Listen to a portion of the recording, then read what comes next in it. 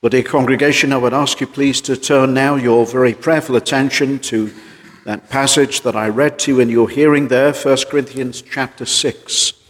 We arrive this evening in the verse 9, where the apostle says to the Corinthians, "Know ye not that the unrighteous shall not inherit the kingdom of God? Be not deceived, neither fornicators, nor idolaters, nor adulterers, nor effeminate, nor abusers of themselves with mankind, nor thieves, nor covetous, nor drunkards, nor revilers, nor extortioners shall inherit the kingdom of God. And such were some of you. But ye are washed, but ye are sanctified, but ye are justified in the name of the Lord Jesus and by the Spirit of our God." Amen. Well, this evening, arriving at the verse 9, what the Apostle Paul says here is not said in a vacuum. It's not said out of context, but everything here is given by the Spirit of God. And really what Paul is doing is, look at the words, "Know ye not that the unrighteous shall not inherit the kingdom of God." He's been speaking about unrighteousness. He's been speaking about ungodliness that has been taking place in the church. And this really is a rebuff. This is a strong word. He's reminding them that if this, what has been going on in the church, is the general tenor of the life of the people, whoever they are, doing such things, and their various sins that we've already considered in this epistle, that such will not inherit the kingdom of God. He says, "Know ye not that the unrighteous shall not inherit the kingdom of God?" Look what he says in verse 1, "Dare any of you, having a matter against another, go to law before the unjust, and not before the saints?" Well, they were doing this at Corinth. We have proof of that, do we not? In verse 7, "Now therefore there is utterly a fault among you, because ye go to law one with another." They were doing this. They were practicing that which should never be practiced amongst Christians, amongst the family of God. This is not how the family of God behave. In the previous chapter, chapter 5, Paul had to sternly rebuke them because they were tolerating a sin, an unspeakable sin in the church. And that was a man took his own father's wife to himself, more than likely his stepmother. And the father, as we've seen from 2 Corinthians, was still alive, unspeakably wicked. And they were even allowing this young man, to sit at the Lord's table. The church, meanwhile, were also boasting in their preachers, in the eloquence of the preachers, and in many so-called gifts at Corinth. They should never have been boasting while there was sin going on. We should never boast anyway. Whatever we have, as Paul will tell them, where did you receive it from? Any gift is from God.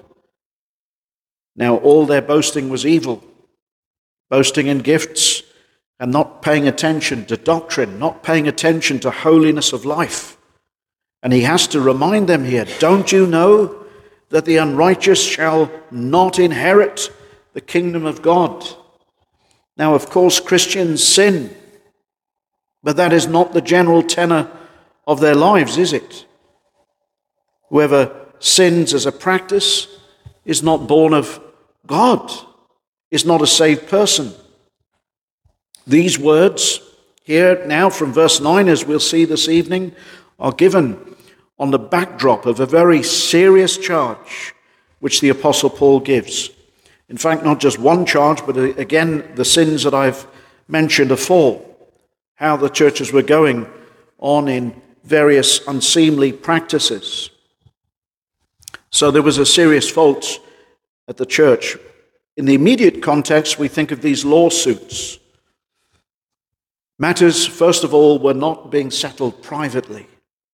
And this reminds us of what the Lord Jesus says, if thy brother sin against thee, go and tell him his fault. That should always be the first port of call, shouldn't it? We go and we see the person individually. That's love. We don't speak behind their backs. We don't gossip. But we take it to them. If the matter's not dealt with satisfactorily, we take another brother or sister with us, and then we deal with it. If they don't hear, even then, we take it before the church membership. You see, this is really making very clear that the churches have a membership. Today, it's very sad. Many don't believe in membership, but it's so clear from all of the epistles to the churches that there was an ordered, enduring membership, a formal, enduring membership requiring holiness of life. And if there's no holiness of life, you can't be in the church, because Almighty God has ordained that his church, literally the word is the word ecclesia, those who are called out, are to be a holy people. They're called out of this world and called to be one body in Christ, members of Christ. So people were not settling matters privately. Neither were they even settling matters in the church. Secondly, it wasn't even going before the church. The church was tolerating the sin, and the sinner was sitting at the table. Of course, we're all sinners, but known sin, practicing sin. And then, thirdly, worst of all, they were dishonoring the name of Jesus Christ by taking these things before unbelievers in the law courts and dragging the name not only of the church, but the name, the blessed name of the Lord Jesus Christ in the mud before the watching world. Unspeakable. And all the while there was this divisiveness in the church, schisms, party spirits. No good. But worst of all, one of the real problems, we could say the heart of it all, is there was a lack of concern for holiness. And this, sadly, is the problem today in so much professed Christianity. A lack of holiness, a lack of desire for holiness, a lack of concern for holiness, personal holiness. It's hardly there today in the so-called professing churches, and I'm speaking broadly. I'm sure that there are very many faithful churches, but it's sad, and it's little wonder that the name of God is blasphemed amongst the Gentiles, even amongst the Jews, because of the way Christians behave today. And he says something. Something is seriously amiss in this church. Look at what he says. Know ye not that the unrighteous shall not inherit the kingdom of God? In this epistle, what he's been doing, as we've said, is he's been reminding them of sin. This is the great problem. And let me just say, to begin with, by way of introduction, Christianity is not just a religious profession, is it? Being a Christian is not just making a profession, but it's about a new life. It's about a new creation. It's about being a new creation. Whoever is in Christ is a new creature. And that's how you know whether you are a Christian. Are you somebody who is a new creature, who is turning by the grace of God away from sin? Because Christianity is not merely a profession. We're coming up to that time of the year where the world, by and large, remembers the advent of our Lord Jesus Christ. And there will be many going to their so-called midnight masses drunk and taking part in supposedly what should be a remembrance of Christ coming into the world. I heard this lately of a man who went to an Anglican church and went to one of these so-called midnight masses. I'm not saying you should go to them at all. I think they can be quite profane, but went along, and the people behind him were drunk, professing the name of Christ. Should never be the case.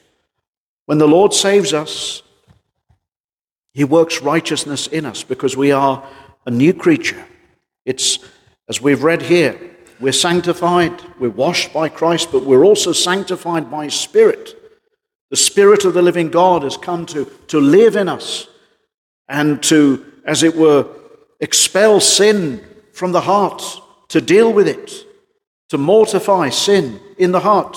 That's the work of the Lord. If you just turn to Romans 8, this is very sad, and I don't think anybody here is using an ESV, but I'll just point out something that needs to be pointed out every time we come to this passage, because these new translations do great despite to the gospel. And here it is, Romans 8:1. There is therefore now no condemnation to them which are in Christ Jesus. All the modern translations stop right there. They've got a half a verse. Paul, what is he doing? He's bringing two doctrines together, the doctrine of justification by faith in Christ and the doctrine of sanctification. Romans 8 really is all about sanctification, even through trials that we'll have to go through in the Christian life. And the ESV, the NIV, all these IVs, all these really corrupt versions, because they are based on corrupt manuscripts, butcher this first verse. Paul is identifying here by the Spirit of God what is a true Christian. Not just somebody that is justified by faith. There is now therefore no condemnation to them which in Christ Jesus. But he moves on to sanctification, who walk not after the flesh, but after the Spirit.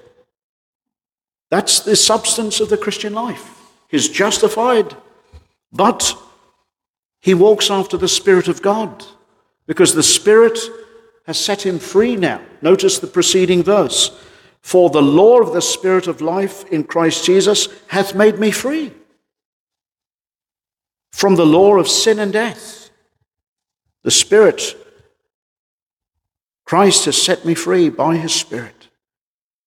He's emancipated me from a life of sin. For what the law could not do, he's talking there about the Ten Commandments, in that it was weak through the flesh. Could it change me? Couldn't change me. And for sin, condemned sin in the flesh. What did Christ do? For what the law could not do, and that was weak through the flesh, God, sending his own Son in the likeness of sinful flesh, that is, aging flesh. Christ was getting older. That's because he took on our nature, as it were. Although he had no sin, he was not born a full-grown man, was he? But he came in the likeness of sinful flesh. He knew what it was to hurt. He knew what it was to hunger. He was tempted in the normative sense, no inward sin, no latent sin in him. But he knew what it was, and yet he was without sin. God, sending his own Son in the likeness of sinful flesh, and for sin, condemned sin in the flesh. That is the sin of his people. He became, as it were, the last Adam, and condemned my sin in his flesh, in his body. Peter says he bore our sins in his own body. Why? Look at it. That, verse 4, that the righteousness, in other words, in order that the righteousness of the law might be fulfilled in us. That's the whole reason why Christ has saved his people, so that the righteous law of God might be fulfilled in us, who walk not after the flesh, but after the Spirit. You see, the tangible effect of the Spirit in us is that so we walk after the righteousness of the law, so that it might be fulfilled in us. So we don't walk after the flesh. We're a new creation. He that hath begun a good work, it's a good work. It's the work of the Spirit. changing us. Metamorphosis is the word. Being renewed in the heart and mind and person. And so you read, for they that are after the flesh do mind the things of the flesh, but they that are after the Spirit, the things of the Spirit. And so Paul here, coming back to 1 Corinthians 6, he is reminding these Christians, don't you know, those who are unrighteous can never enter the kingdom of heaven. Those who are unrighteous as a general tenor of their life, who practice sin. 2 Corinthians 5:17 says, therefore, if any man be in Christ, he is a new creature. All things are passed away. It doesn't mean to say that sin doesn't raise up its ugly head again. Of course it does. But we have to mortify sin, inward corruptions. Now, just think of that name of the Lord Jesus. You know, when the angel came to Mary, she was given that name that he would be called. You just turn there to Matthew chapter 1, verse 21. And there are two names given to him there. One is a name that really is an Old Testament name, but here a very common name, the same as Joshua. And that name Joshua means, or Yeshua, God saves. Matthew 1:21, and she shall bring forth a son, and thou shalt call his name Jesus. Why? For, here's the reason, he shall save his people from their sins. Well, we're saved not just from the condemning power of the law, but we're saved from a lifestyle of sin. That's really what it means. From their sins to a new life. He will do something amazing. His Spirit will be at work in them. Even the Gentiles will come from afar off. Well, Peter writes, furthermore, he says, indeed, for as much then as Christ has suffered for us in the flesh, arm yourselves likewise with the same mind. For he that suffered in the flesh hath ceased from sin, that he no longer should live the rest of his time in the flesh to the lusts, but to the will of God. This is what the Christian lives for. And you notice there also that following on, if you just look at that verse further on in Matthew 1:21, it says, and he shall bring forth a son, and thou shalt call his name Jesus, or Yeshua, for he shall save his people from their sins. And then verse 22, now all this was done that it might be fulfilled, which was spoken of the Lord by the prophet, saying, behold, a virgin shall be with child, and shall bring forth a son, and they shall call, what shall they call him? Well, Emmanuel there we read. Emmanuel. And that is being interpreted what? God with us. It's a quotation there from Isaiah 7 and the verse 14. Emmanuel, God with us. And so it is.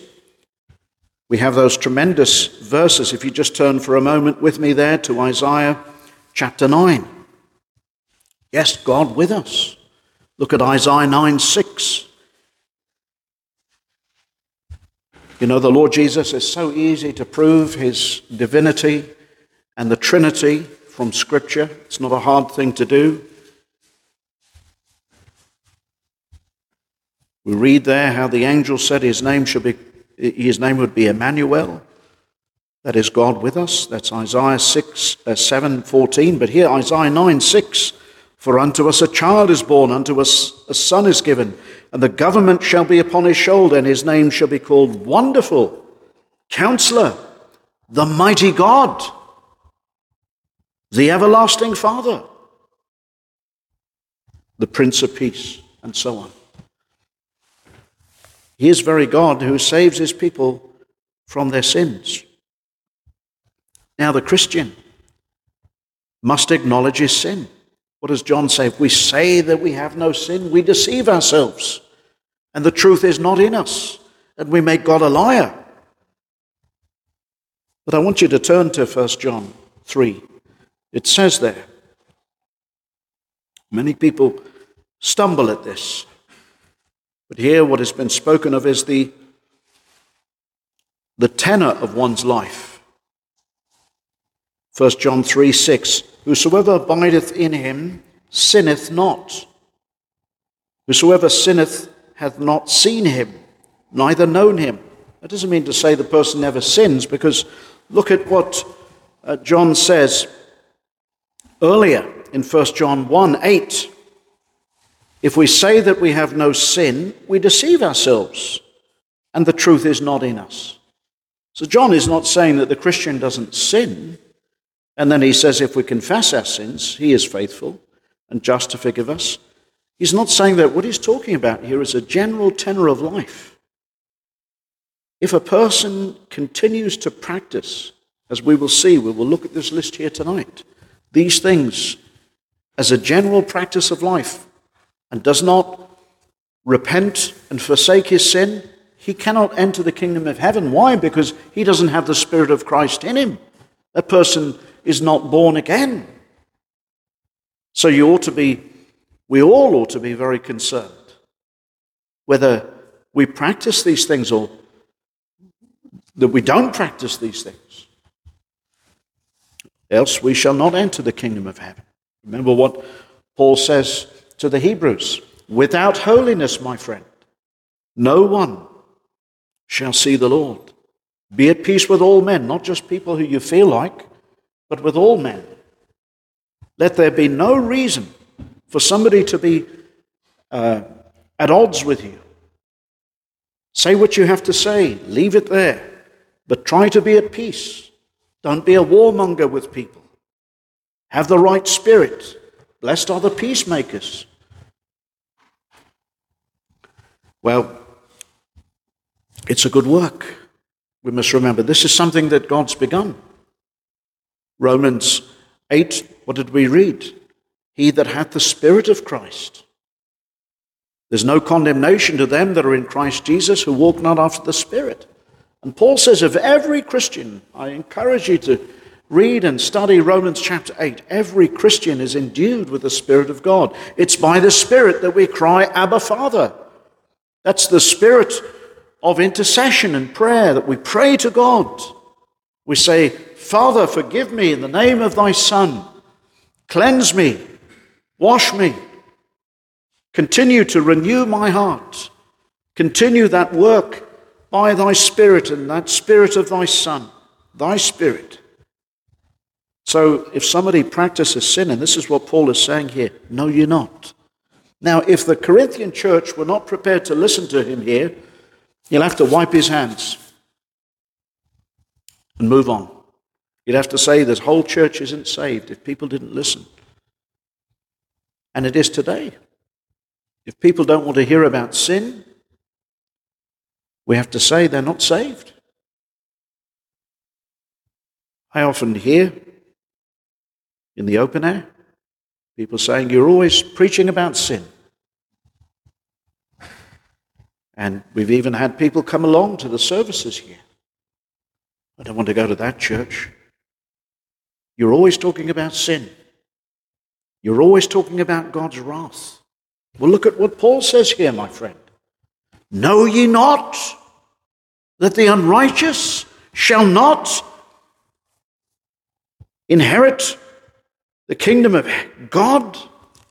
It's impossible. And yet how many people and churches are deceived? Members of our own families. We're sad to say, isn't it? Think you can just name the name of Christ or just go to church. No. Unrighteousness. Well, when God saves us, he works righteousness. Now, of course, we are saved by the righteousness of another. It's what we call imputed righteousness. But there is also, when you are saved, my friend, There is an imparted righteousness. If there is no imparted righteousness, you can be sure of this. There's no Spirit of God in you. If there's no righteousness, one is not of the kingdom of heaven. And so this is why Paul has to say to the Corinthians, examine yourselves. And I must, every time I come to preach the word, I must preach to myself, examine my own heart in the light of what I'm going to preach to this congregation every time I step into this pulpit. Because I will be judged more severely. Well, let me just make a few preliminary points to what Paul says here. First of all, their righteous, godly life is the Christian's greatest concern. That today, sadly, is not the concern of many a church. Many a church, the greatest concern is programs, and even evangelism. Now, evangelism is a tremendous thing. Of course, if we have no burden for souls, it proves we're not saved.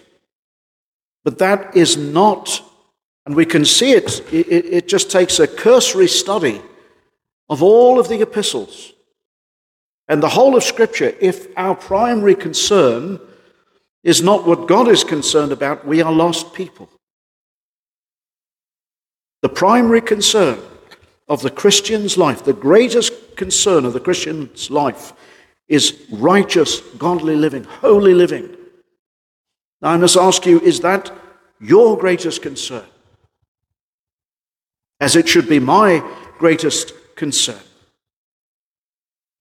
In light of all that has been saying, know ye not. Don't be deceived, he said. Many are deceived at this very point. Many will say, as the Lord Jesus himself warned, many will say, Lord, Lord, we did this in your name. We did that in your name. Don't you know how many people we try to go out and reach? And he will say, I never knew you. You had a very superficial attachment to me. You enjoyed even the ministry. You enjoyed so many things, but holiness was not part of your life. It was not your life. That desire to be holy as I am holy. And he will say, I never knew you. Why? Because the Lord Jesus, who said, I never knew you, who said in his word and by his angel that he will save his people from their sins, from a life of sin. He is God with us in our hearts now. And we don't say, oh, I can't break that sin. Well, of course, in one sense, we do say, I can't break that sin. But we say with Paul, I can do all things through him who strengthens me. The person that says, oh, I can't, I've tried. Yeah, they've tried in their own self-styled kind of Christian life. But there was no Christ in them. You see, the Christian, he comes to the end of himself. And he casts himself on the Lord every day and says, Lord, help me. Help me to break that power of sin. Because Paul says, if we by the Spirit put to death the deeds of the body, we shall live now, and live thereafter. We will. He that has begun a good work in you. Do you know something of that good work in you, my friend? You know something of those days of conquering sin, great exploits over your past life, those old vices that used to cling to you. And now by the power of God you can pray, God, deliver me from this sin today. I will not. Paul says, let not sin have dominion over you. The word dominion, really has to do with that word bastilio, reign. Sin doesn't reign over the Christian. It remains, but it doesn't reign. And that is the marked difference in the Christian life. So firstly, they are to have a concern for holiness in the life. And one wonders how many were not saved in the church. And that sometimes is the case. There were those like Demas, remember, who loved the world. And he was no longer walking with Paul. There had been many. Of course, I always say time will tell. And that's true with our own selves. So this is why he says, now therefore you work out your own salvation in fear and in trembling, knowing this, that God works in you. He doesn't say, go to despair. He says, you must know that God works in you. So call upon God. If you know he works in you, call upon God. And by the Spirit of God, overcome that sin. To each of those epistles to the churches in the book of the Revelation, chapter 2 and 3, he says, he that overcometh shall inherit. But here, do you not know that those who are unrighteous, that the unrighteous shall not inherit the kingdom of God? Secondly, it's a warning. You see, we should have a concern, but it's a warning. You remember when the Lord Jesus approached the disciples, he said, fear not those who are able to cast body to destroy body. But he said, fear him who is able to cast both body and soul into hell. He was talking to the disciples. Now, of course, the disciples will always heed the warning, and they are kept by the warnings. But the careless sinner could care less. You see, because as we're thinking Lord's Day evening, he's got blurred vision. He doesn't understand. He's still blinded by this world, blinded by empty religion. So it's a warning, secondly. But also, what Paul does here, it's quite magnificent. As we move on, it's a really tender thing that he does here.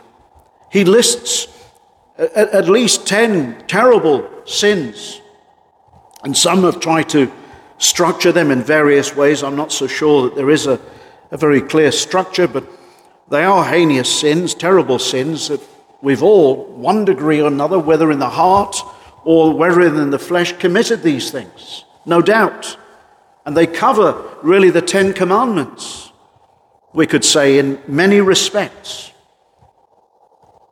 Know ye not that the unrighteous shall not inherit the kingdom of God? Be not deceived, neither fornicators nor idolaters. What is an idol? Anything that we put before God. Not just making a little image, my friend, but putting something, if it's more precious to you than God, if you wouldn't give it up for God, it's an idol. It's an idol. It can be anything. If you are holding on to that thing with your whole dear life, it's your idol. And God will not have any rivals. He'll not have any idols. See, idols are in the heart. Our hearts, as one has said of old, are idol-making factories, constantly making them, because by nature we put everything before God, don't we? But the new nature has God supreme on the heart.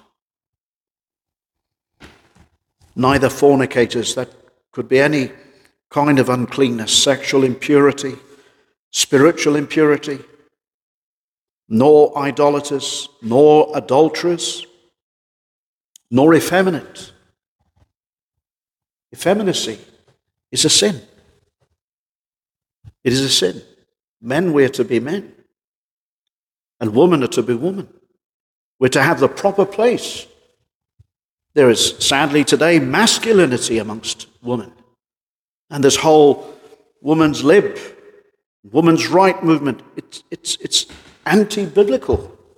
It's anti-Christian. And a woman will never find her fulfillment in trying to be a man. In fact, let me say she's aiming too low. We're different.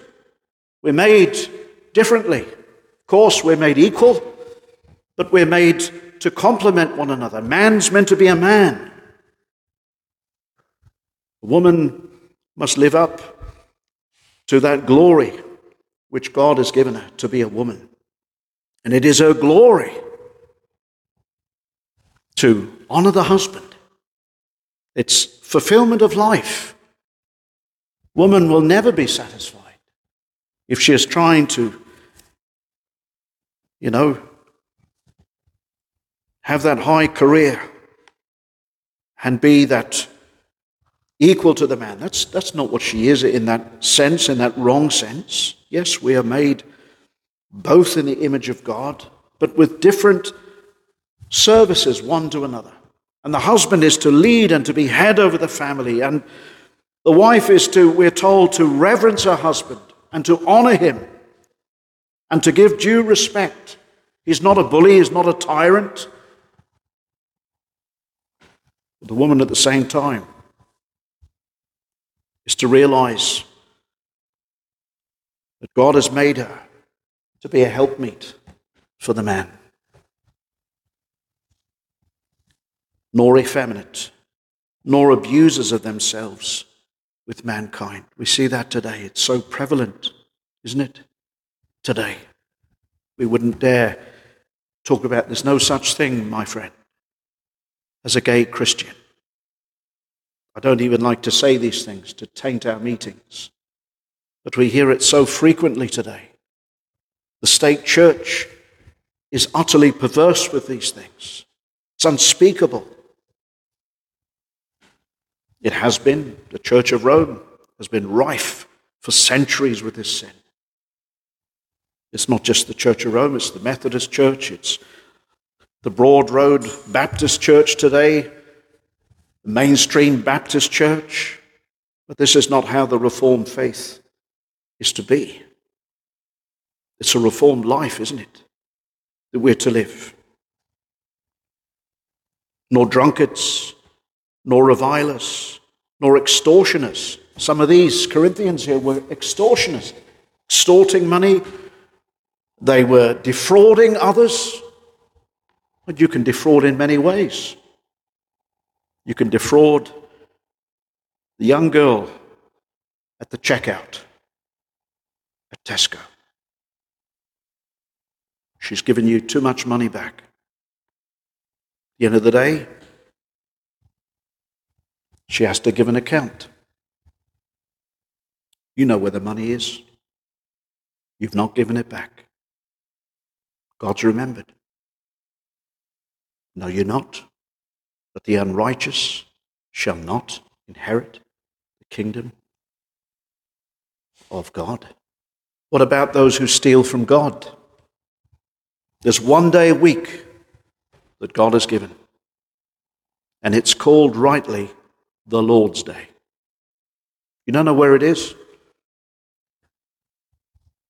The book of the Revelation, chapter 1. Do we steal from God, his day? What about our tithes? Look, read the book of Malachi. You have robbed me, says God. People rob God. What about early morning? You rise up. Every day really is God's day, isn't it? If we are the Lord's, do you pray? What about you? You say, well, my life's my own. Well, you're not a Christian. Because we're told here, no, you're not, that you're not your own. You were bought at a price. If you are your own, you weren't bought. Or the Spirit of God has not saved you yet. When you are born again, You say, I am the Lord's, and he is mine. My beloved is mine, and I am his. And I want to serve him. After all that he's done for me, save me from this wretched world. My friend, there are many people that are professed Christians that desecrate the Lord's Day, that desecrate the Sabbath. And I'm not being legalistic. We can easily prove Hebrews 4:9 that there remaineth the Sabbath keeping for the Lord's people. And yet Christians will, as it were, get up on their hind legs, so-called Christians, say, this is my Christian liberty to do what I want. Christ has saved me. I'm not under the law, they say. But Paul says, Romans 3:31, do we make void the law through the coming of faith? He said, God forbid. Nay, rather we establish the law. Why call me Lord, Lord, and do not do the things which I say? Whosoever cometh to me and heareth my sayings and doeth them, I will show you to whom he is like. He is like the man which built an house and digged deep and laid the foundation on a rock. And when the flood, or did he say when the flood came up, arose, and the stream beat vehemently upon that house and could not shake it, for it was founded upon a rock. He says that the person on the rock is not simply the person that sings, on Christ the solid rock I stand, all other ground. No, he says that the person on the rock hears my word and does it. Don't be deceived. Many know the hymns, but many are unrighteous. What is righteousness? Righteousness is conformity to the law. Unrighteousness is non-conformity to the law. Now, why do we do all of this? Do we do it out of legalism? No. Out of love. That's at the heart of all of this, isn't it? It's out of love. When Paul gets to Romans chapter 12, verse 1, what does he do? He spent an entire 11 chapters explaining what God has done for his people in Christ Jesus. And then in chapter 12, verse 1, he says, by the tender mercies of God, now offer up yourselves as living sacrifices. After all that he's done, now offer up yourself as a living sacrifice, holy and pleasing, not to yourself, but to God, which is your reasonable service.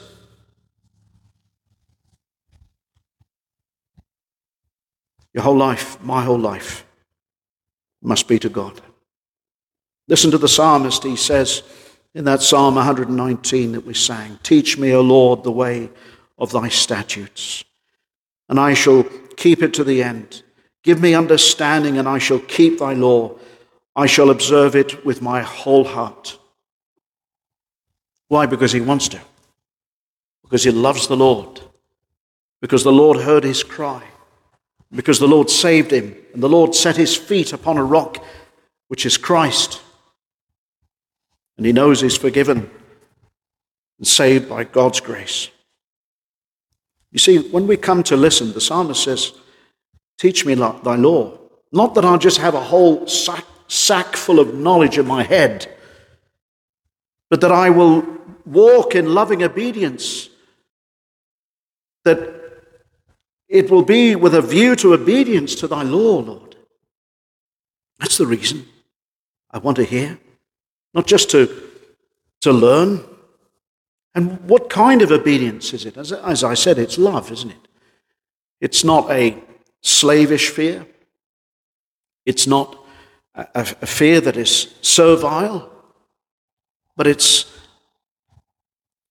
how can I dishonor God who's been so kind to me now?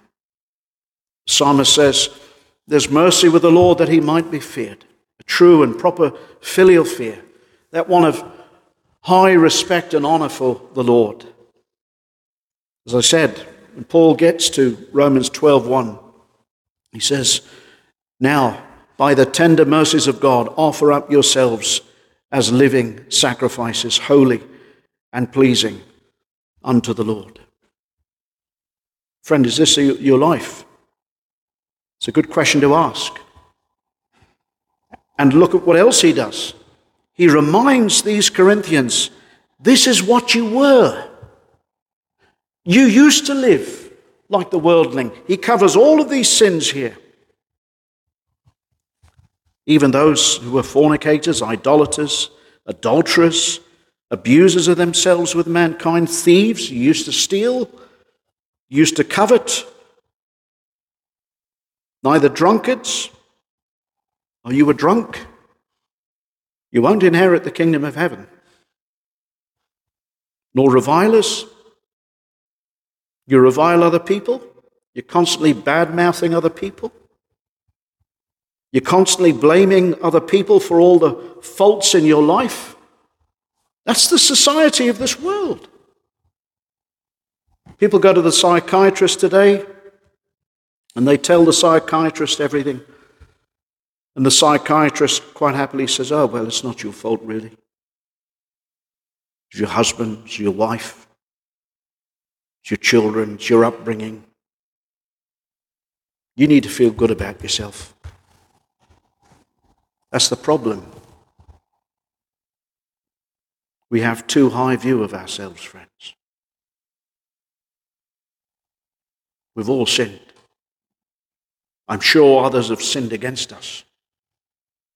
But you know, we have a terrible, terrible habit of quite easily blaming our faults on other people. We've all had difficult pasts, but that never excuses your sin. Never.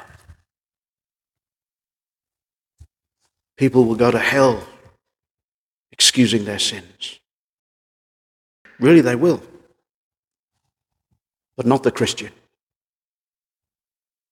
You look on his life, although it's a life full of sin of the past, he'll say, "There's so many things I should have done.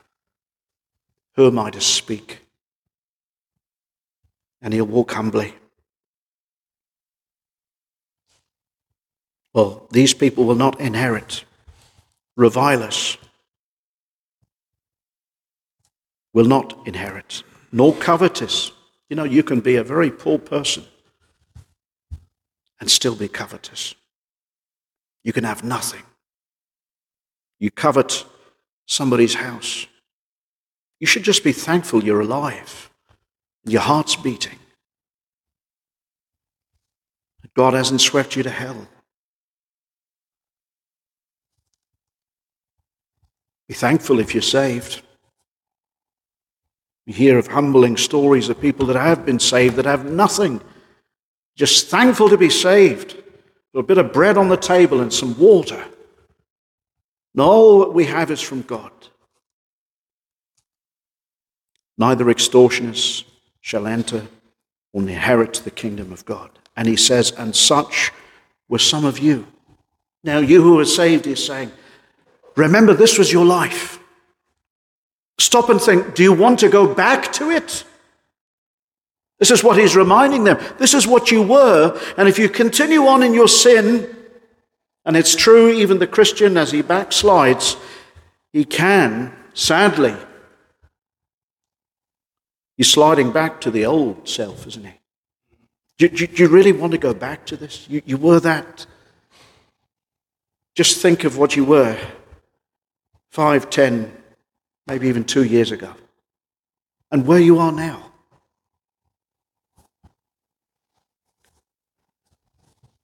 And did you seek God? No. He sought you when you were lost and you were in the thick of it.